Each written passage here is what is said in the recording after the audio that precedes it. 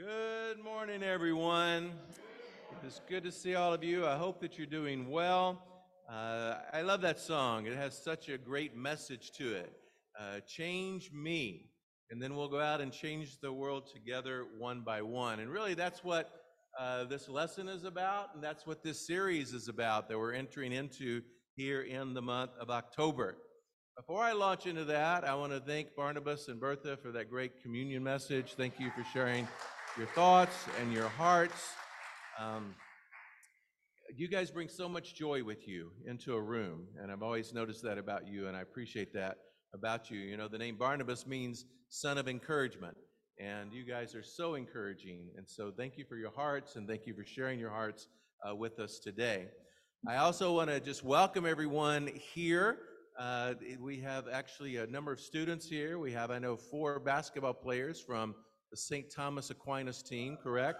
There in the back. So thank you for coming. Good to have you with us. There will be a pickup basketball game afterwards. I understand it takes 5 to make a team, so it'll be the 4 of them and me against whatever 5 you want to pull together, okay? But I'm really glad you guys are here. And for the rest of you as well that are guests here, glad you were able to come today. What we've been looking at this month is spirituality and just changing spiritually. And we're going to continue that today. Basically, for the next part of the year, we're going to be looking at spirituality, spiritual formation, changing to be like Jesus this month. And then next month, we're going to be looking at Thanksgiving. That's appropriate, right? So we're going to be talking about gratitude in the month of November. And then we're going to make the shift, and we're going to be talking about Advent, Christmas, and the coming of Jesus in the month of December. So that's what we're going to be doing over the next 3 months. And for me, this has been really helpful for me just to focus on spirituality. When I look at spirituality or spiritual formation, which basically means trying to become more like Jesus, it really helps me in my life. And so I've been reading books and reading material that it just floats my boat spiritually. And I don't know if you have something like that something that floats your spiritual boat, but you ought to have something like that in your life. For me, it's study. And so I get into these books and they help me. And for you, it might be prayer, it might be getting with other people, but this type of material has helped me to stay faithful for 60 plus years and keeps me consistent even today. And the times where I feel like I'm dragging a little bit, I get back in and I read more Henry Nouwen, or I read Richard Rollheiser, or I'm reading a book right now called Renovation of the Church, kind of a take on Dallas Willard's Renovation of the Heart. And Robert Correa, who's a minister out in LA, recommended a book on spirituality as if the church mattered.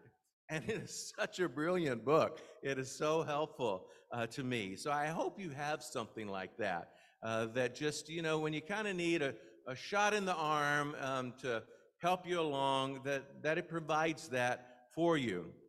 And this definitely provides that for me.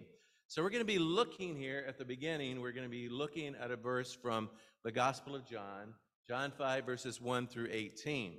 And so if you want to turn over there, I'm going to read the whole thing, and I'm going to read it actually from the New Revised Standard Version, and then we'll talk about it a little bit, and that'll be our lesson for today. In verse 1 it says, "And after this there was a festival of the Jews, and Jesus went up to Jerusalem. Now in Jerusalem by the sheep gate there was a pool called in the Hebrew Bethsaida, which has 5 porticos." I'll stop here, and I just want us to look at the 5 porticos. Archaeologists have found this pool, and you can visit it today. It's in the northern part of Jerusalem, in the old city of Jerusalem. I've been there many times. It does have 5 porticos. It is by what was known as the Sheep Gate. Today it's called St. Stephen's Gate. But whenever I go there, I read this story, and I also visualize this story happening right there at that pool. And in the first century, this pool did exist, and there were people that were sick that were placed beside this pool, hoping for healing. And that's what you see in verse 3. I'll read on now. In these lay many ill, blind, lame, and paralyzed people. One man was there who had been ill for 38 years.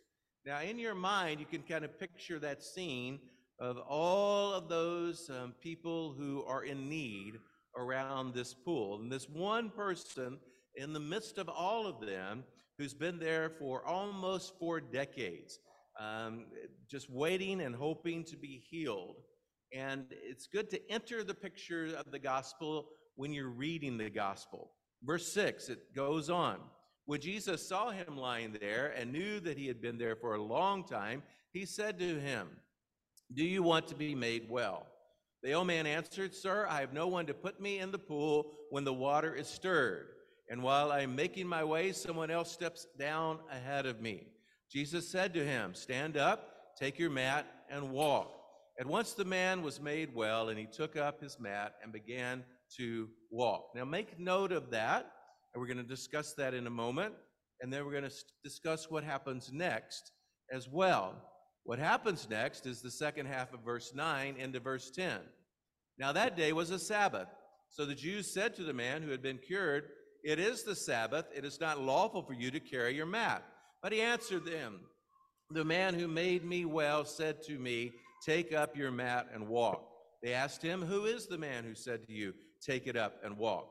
Now the man who had been healed did not know who it was, for Jesus had disappeared in the crowd that was there. Later Jesus found him in the temple and said to him, "See, you have been made well. Do not sin anymore, so that nothing worse happens to you." We'll be talking about that specific verse. It goes on and says, the man went away and told the Jews that it was Jesus who had made him well. Therefore, the Jews started persecuting Jesus because he was doing such things on the Sabbath. But Jesus answered them, "My Father is still working, and I also am working." For the reason the Jews were seeking all the more to kill him, because he was not only breaking the Sabbath, but also called God his Father, thereby making himself equal to God. Okay, let's think about this story for a few minutes here. And I want to point out 2 points that you can see in this story.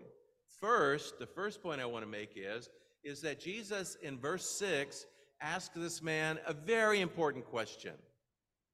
This man had been ill for 38 years, and Jesus asked him, "Do you want to be made well?" Now, at first glance, that might seem like a silly question, right? I mean, he's been sick for 38 years, almost 4 decades, longer than some of you have been alive. Not me, but longer than some of you have been alive. And Jesus says to him, "Do you want to be made well?" But you know what? That's a really good question to ask, because the fact is that not everybody wants to be made well. And especially if we translate this into thinking about things spiritually. Not everyone wants to think about their spiritual lives. And not everyone wants to be made well spiritually. And also, when you live with something for 4 decades, you can become hopeless. And you can have the thought that, well, it's impossible anyway. So why are you even asking me that? And you can get better, right? When you've had something for 4 decades, you can get better. And so he might have wanted to even lash out. Well, of course I want to get well. That's why I'm by this pool every day, for the therapeutic benefits of this pool. But I can't even get into it. And I've been trying for 38 years. So how dare you? I mean, he could have had that attitude. We don't know his exact response. But you can see that the question was a good question, because maybe his bitterness held him back. Maybe his lack of hope held him back. Maybe just being stuck in life would have kept him from wanting to get well. And you know, it is possible to get stuck in life, right? And it is possible to get stuck spiritually, where you just feel like, I don't know how to change, and I don't know how to get better. And I'm trying all these things, and it seems like nothing's working. And you can even evaluate your past year. This is actually a good time of the year to start evaluating, how has the year gone for me? And you can reflect over the year, and you can ask yourself, you know, how has 2023 been for me spiritually? in order to get ready for next year. And you can look and you can see, well, it's been okay, or it's been good, or no, I'm trending upward. But the fact is that, and this is what I want to, just the point I want to make. I don't know that anyone trends upward all the time in their spiritual lives. It's usually a cycle. It's usually a cycle where we do well, and then we go down, and we do well again, and it becomes cyclical of how we're doing spiritually.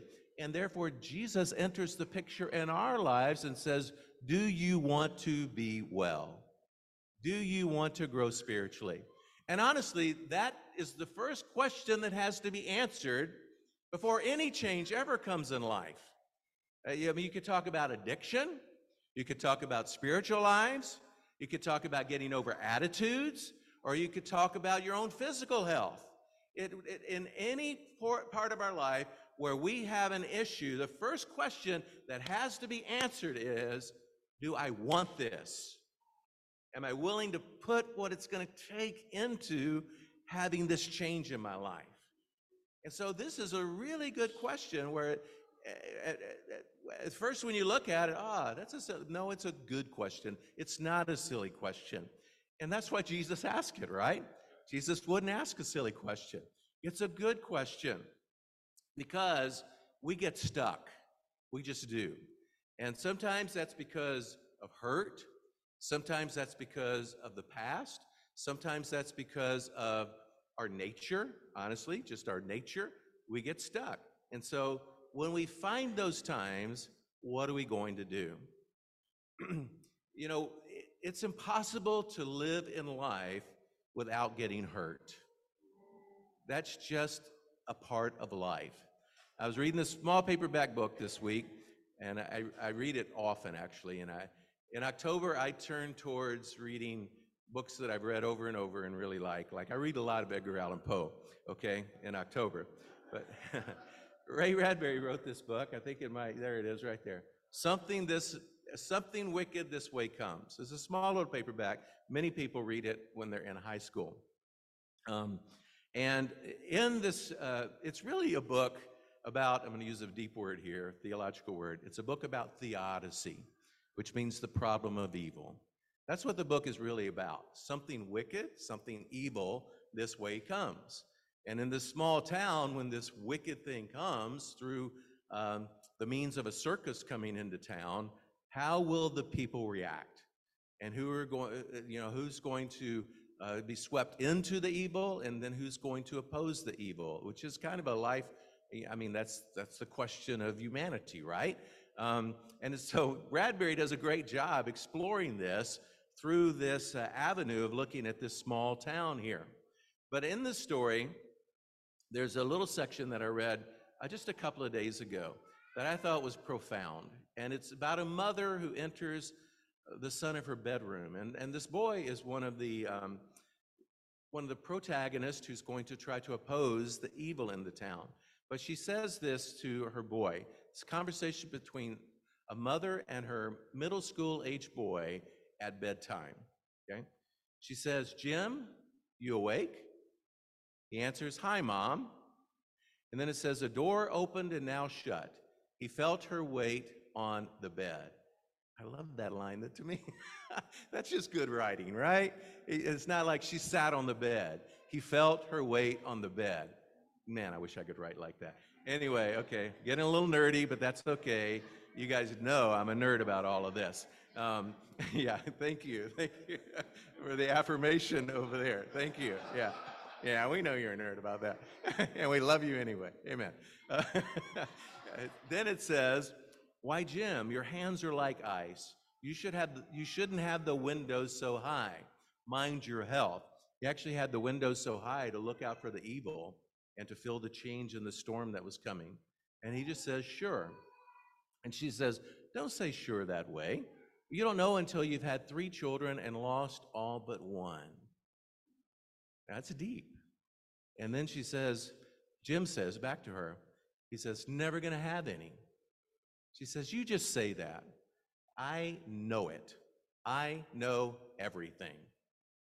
She waited a moment. "What do you know?" No use making more people. People die. His voice was very calm and quiet and almost sad. That's everything? Almost everything. You're here, Jim. If you weren't, I would have given up a long time ago. And then he says, Mom, a long silence. Can you remember Dad's face? Do I look like him? And then she said, the day you go away is the day he leaves forever. It's a beautiful line, too. Instead of just saying yes. Anyway, it's so good. Um, who's going away? Why, just lying there, Jim, you run so fast. Oh, this is beautiful, too. I'm going to start over. This is the mother talking to her son. Why, just lying there, Jim, you run so fast. I never saw anyone move so much, just sleeping. Promise me, Jim, wherever you go and come back, bring lots of kids. Let them run wild. Let me spoil them someday. And Jim says, I'm never going to own anything that can hurt me. And then she asked, you going to collect rocks, Jim? No, someday you've got to be hurt. Jim answers, no, I don't. He looked at her. Her face had been hit a long time ago. The bruises had never gone from around her eyes. You'll live and get hurt, she said, in the dark. But when it's time, tell me. Say goodbye, otherwise I might not let you go. Wouldn't that be terrible to just grab a hold? But I love this scene, and I love when the mother says, no, someday you've got to be hurt. Because that's life, right? And when you've lived life a little while, you realize you cannot live life without hurt. The question becomes, what are we going to do with that hurt? And I think that's what Jesus is asking this man by the pool. Do you want to be well? Are you ready to get over your pain? Are you ready to get over your hurt? Are you ready to get over your bitterness? Are you ready to get over your hopelessness?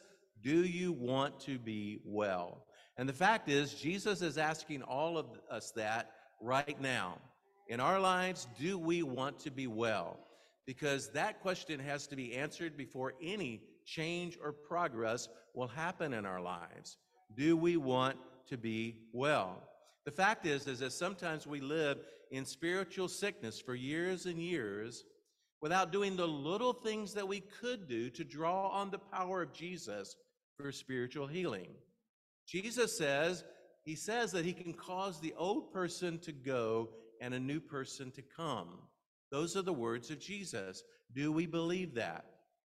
I'm sure that many of us, we know addicts who have gone years and years without getting well, without beating that addiction, without learning to surrender and figuring out how to live. But the first step in addiction courses, I'll say the first step is always to admit you have a problem. Do you want to be well? And so this is a heart question for all of us. Jesus is saying, look at your heart and ask yourself this question and be honest with yourself. Do you want to be well? Ultimately, the man does desire healing, so that Jesus heals the man. But the story doesn't stop there. There's more that happens after this initial healing, because the fact is that after Jesus heals us that first time, he has to heal us over and over and over again, because hurt doesn't stop happening in our lives. And we get at different places, and sometimes we get stuck. And so I just want to add one caveat to Jesus healing us and to Jesus saying the new person is coming, the old person is going. And that is, when the old person goes, the old person still lingers in the shadows. He or she does. The old person, our old way of being, our nature and nurture that has been so much a part of our lives just doesn't vanish overnight, but stays there. And there are times where this old person will lure its ugly head and spoil things for us. This is the time of year where sometimes people turn and watch scary movies, you know? I used to do that a lot until I realized, you know, Steve, this scares you too much. Just stop. And so now I read scary stuff, and I can handle that better. Um, but let me give you a little tip about scary movies. This is not really a spoiler alert because it's just how scary movies are made. In any scary movie that you watch, when you think the monster has died, okay, you think the monster has finally met its fated end, that monster is not really dead, okay? That monster is good for at least one more scare, one more leaping out at you, okay, one more getting the audience to scream. Just know that about scary movies, but also know that about your life. Because if you think, oh, that's just in the past and will always stay in the past, then that's not really life. And this is why we need Jesus so much. It's why we need the Holy Spirit in our lives. And we need the Holy Spirit to guide us and to comfort us and to exhort us and to help us, because that old person likes to lurk in the shadows. You know the story, and I think I have a slide for this, the story of Jacob wrestling the angel. You know that story from the Old Testament? It's a great story. But Jacob wrestles this angel, and he's wrestling the angel for a blessing, and they wrestle through the night, and Jacob finally wins, and the angel blesses Jacob. But you know what happens to Jacob? Jacob's hip socket is pushed out of place, and he walks away with a limp. And the sense of the story is that he limped for the rest of his life. Because even when you're healed, even when you get the blessing from God, you're still going to have a limp. Because that's the humanity in us. And that's why we need Jesus so much. That's why we need the Holy Spirit in our lives. That's why we need each other. Because all of us, in some way, we walk with a limp. The things that dogged us before we were Christians, they're still there lurking in the shadows. It might be pride and arrogance. It might be lust and impurity. It might be anger and vengefulness. It might be pessimism and a morose spirit. It might be anxiety and worry. Some of these habits have been trained into our lives over the years, and they're very difficult to break. Others are attitudes or dispositions that come from years and years of living with people that have impacted us negatively. And it's really difficult to break out of those cycles. These are chains that aren't easily broken. So we need Jesus. I have a difficulty with stress in my life. And yet I find that stress is always at the door. Stress is always lurking in the shadows. I get anxious. I get fretful.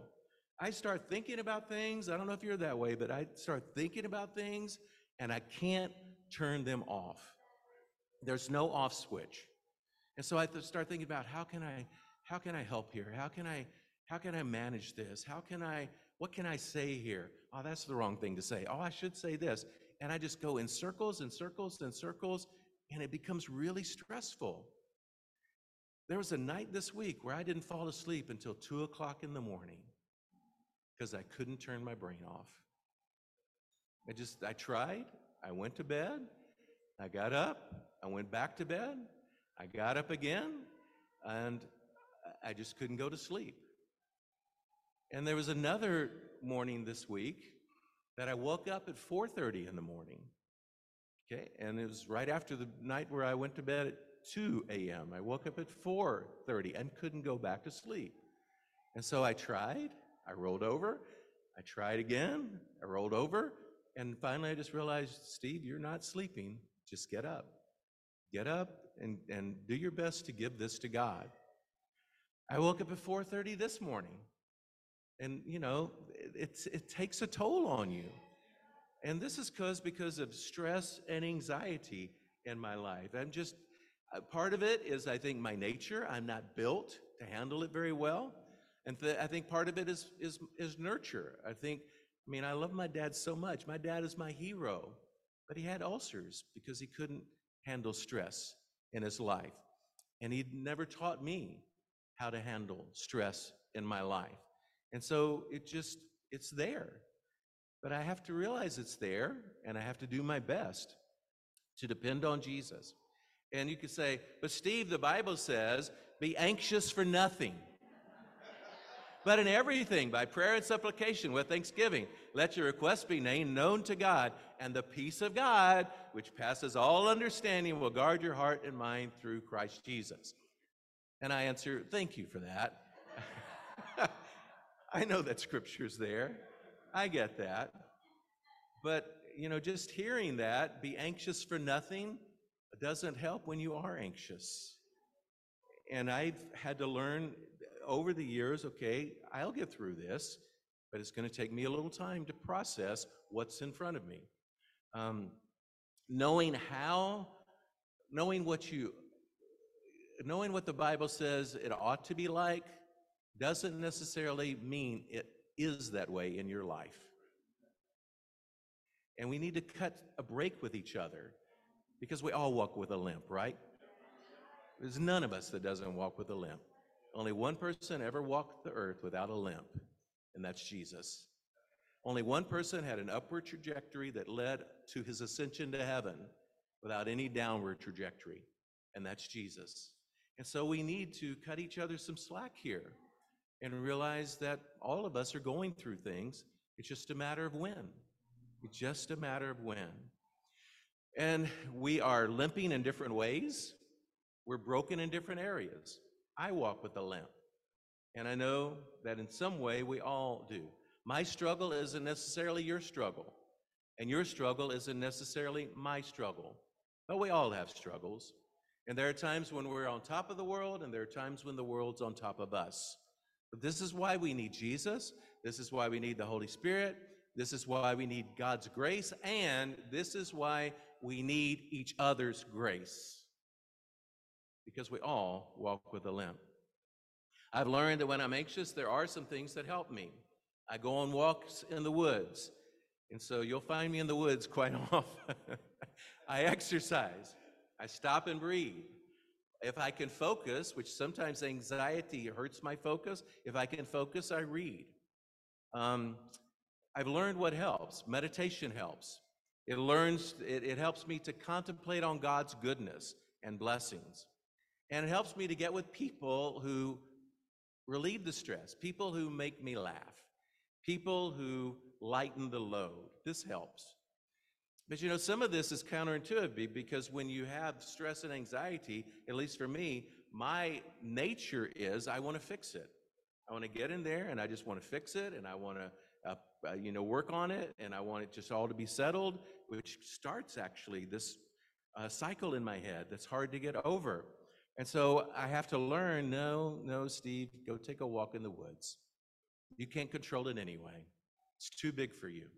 It's too big for any one person. This is a Jesus thing. Let Jesus work on it, because you aren't going to be able to fix this yourself. And I've had to learn over the years to do that. I'm reading this book, Renovation of the Church. I mentioned that books like this help me.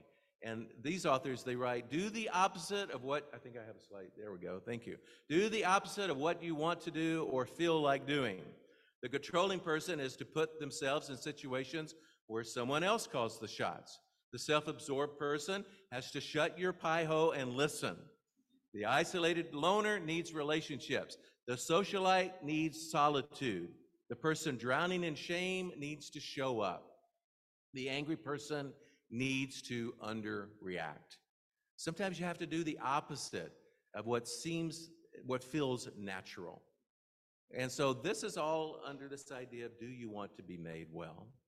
Now, very quickly, I'll turn to the second part of the story, which is in verses 13 and 14. And I think I have a slide for this. Now, the man who had been healed did not know who it was, for Jesus had disappeared in the crowd that was there. Later, Jesus found him in the temple and said to him, "See, you have been made well. Do not sin anymore, so that nothing worse happens to you." After the healing, Jesus introduces himself to the man. And part of staying well is knowing Jesus. Okay, but there's more. And honestly, this second part of the story is scarier than the first part. Do you want to be made well? Well, they have a conversation about that. Ultimately, man says, yes, I do. He gets healing, but then Jesus comes back to him because it's not enough for Jesus just to heal us once. Jesus wants to make sure that in a whole way, we're really working on becoming more spiritual, and we're working on becoming more like him. So it's not a matter of just a one-time healing, but Jesus comes back to him, and it says, see, and this is the warning here, and this is intense. See, you have been made well. Do not sin anymore so that nothing worse happens to you. Wow. What can be worse than being sick for 38 years? Almost 4 decades of his life. He's been sick, and now Jesus says, or you will be worse. So Jesus is focusing him on, this is not a one-time fix. And when we're baptized into Christ, we might think that, oh, this is a one-time fix, until we learn, whoops, that wasn't a one-time fix. We have to keep at it. We have to keep at thinking like Jesus, living like Jesus, loving Jesus, wanting to imitate Jesus, walking with the Holy Spirit, thinking about the Holy Spirit, keeping the Holy Spirit in our life, and that's the warning here. So Jesus says, this is the beginning of the health in your life.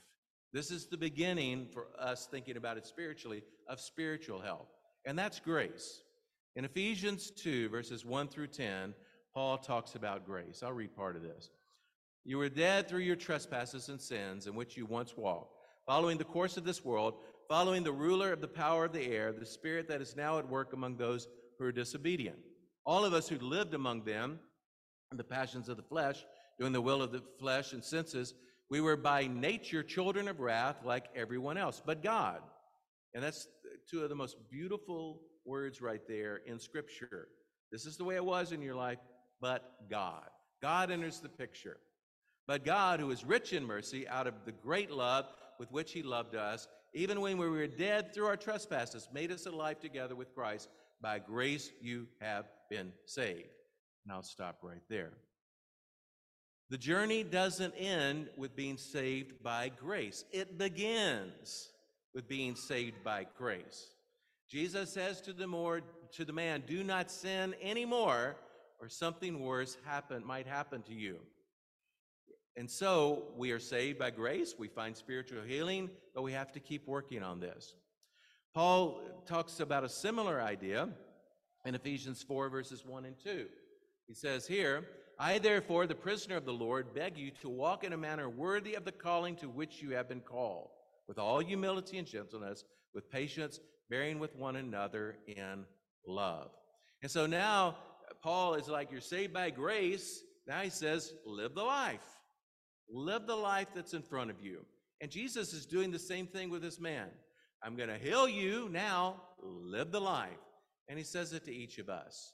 You can be healed, but live the life. You might feel like the man who's sitting by the pool of Bethesda, or Bethsaida, or sometimes it's pronounced Bethesda. That isn't a comfortable place to be, sitting by that pool.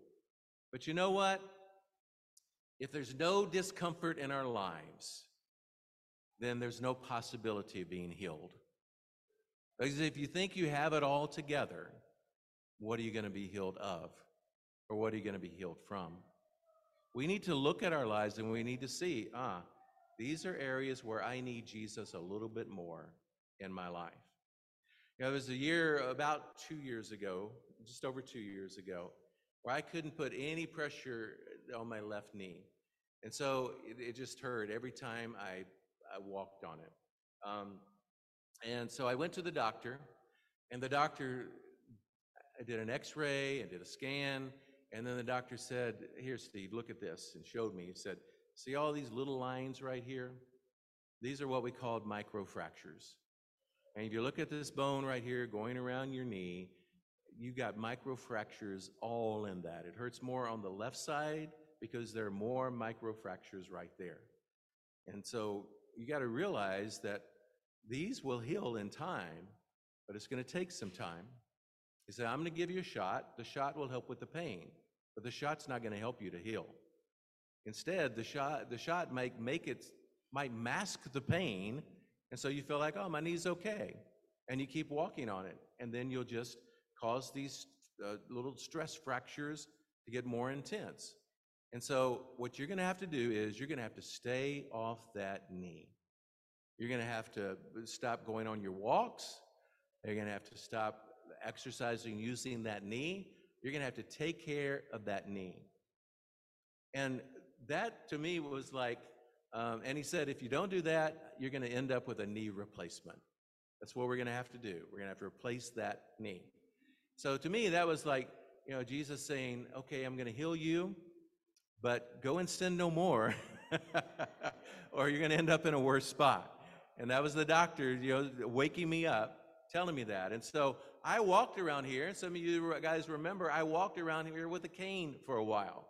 I walked around with a cane to keep the pressure off of this left knee.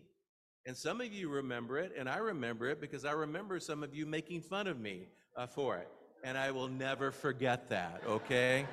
I could point you out right now, but I'm trying not to. I'm trying really hard not to be vindictive, because vengeance is mine, says the Lord,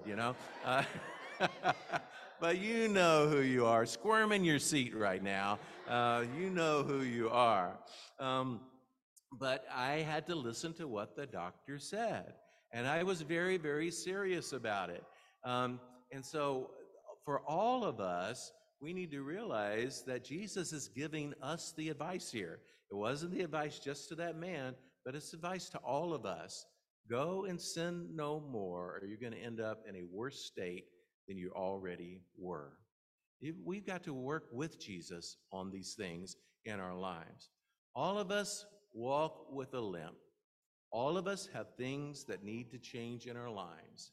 And the way to go about initiating change is through Jesus, and through the Holy Spirit, and through the community that God has given us. So my closeout will simply be this: choose your path carefully. Choose Jesus. Choose to live in Jesus and with Jesus. Don't fall for cheap substitutes, like the substitute of a legalistic checklist. I mean, I keep a to-do list that helps me move through the week without getting overwhelmed. But my spiritual life and my relationship with Jesus is much more organic than a checklist. That's just where I am in life. My relationship with Jesus doesn't count on a checklist. My prayers to God doesn't really count on a checklist anymore. Now I converse with God in my prayers. But if you need a checklist right now, that's fine. I'm saying at some point in life, move beyond that. There's some things in life that you just get to the point where you don't need a checklist about them. Like, for example, eating, right? I mean, how many of us put on our daily checklist, I need to have lunch today, or I need to eat supper today? It's just more organic than that. And we can get to the point in our spiritual lives where prayer and Bible study and thinking about God, it's more organic than that. Another thing we don't need a checklist for is breathing. How many of us in our daily checklist put, I need to breathe? I literally, in the middle of the day, I forget to breathe. No, your body takes over. Your body helps you with that. I think another thing that I don't have to put on a checklist is grandkids. When the grandkids come over, you just drop everything. You just drop everything and you enjoy the time with the grandkids. So I don't write on my to-do list in the week, I don't write Bradley and Tyler, because it's just more organic to me than that. And I'm saying in our lives, let's get to that point where Jesus, the Holy Spirit, God, it's just more organic. Choose Jesus. My relationship with Jesus is my life. I read the Bible because I love reading the Bible as much as I love a good dessert. And you can ask some people that watch me eat dessert how much I love a good dessert. It's just an organic thing. I love contemplating on Jesus because without contemplation, I feel thirsty for God. I like space in my life because that space leads me to Jesus. I'm talking about heart work here. I'm talking about taking our hearts to Jesus so that Jesus can work on our hearts. If our hearts become more like Jesus, then we make more Christ-like choices. And those choices will ultimately become more routine and will feel like living out those right choices. The limp will always be there, but we learn to manage life with the limp. We don't learn that on our own, but we learn that by surrendering to God and surrendering to Jesus and allowing the Holy Spirit to work. In Galatians 5, verse 25, Paul wrote this: "Since we live by the Spirit, let's keep in step with the Spirit. And the Spirit is okay if we limp along behind him." Just try to keep in step with the Spirit. The Holy Spirit makes changes happen. Let's walk with the Spirit. Let's stay close to Jesus. And let's allow Jesus to heal our hurt. Amen.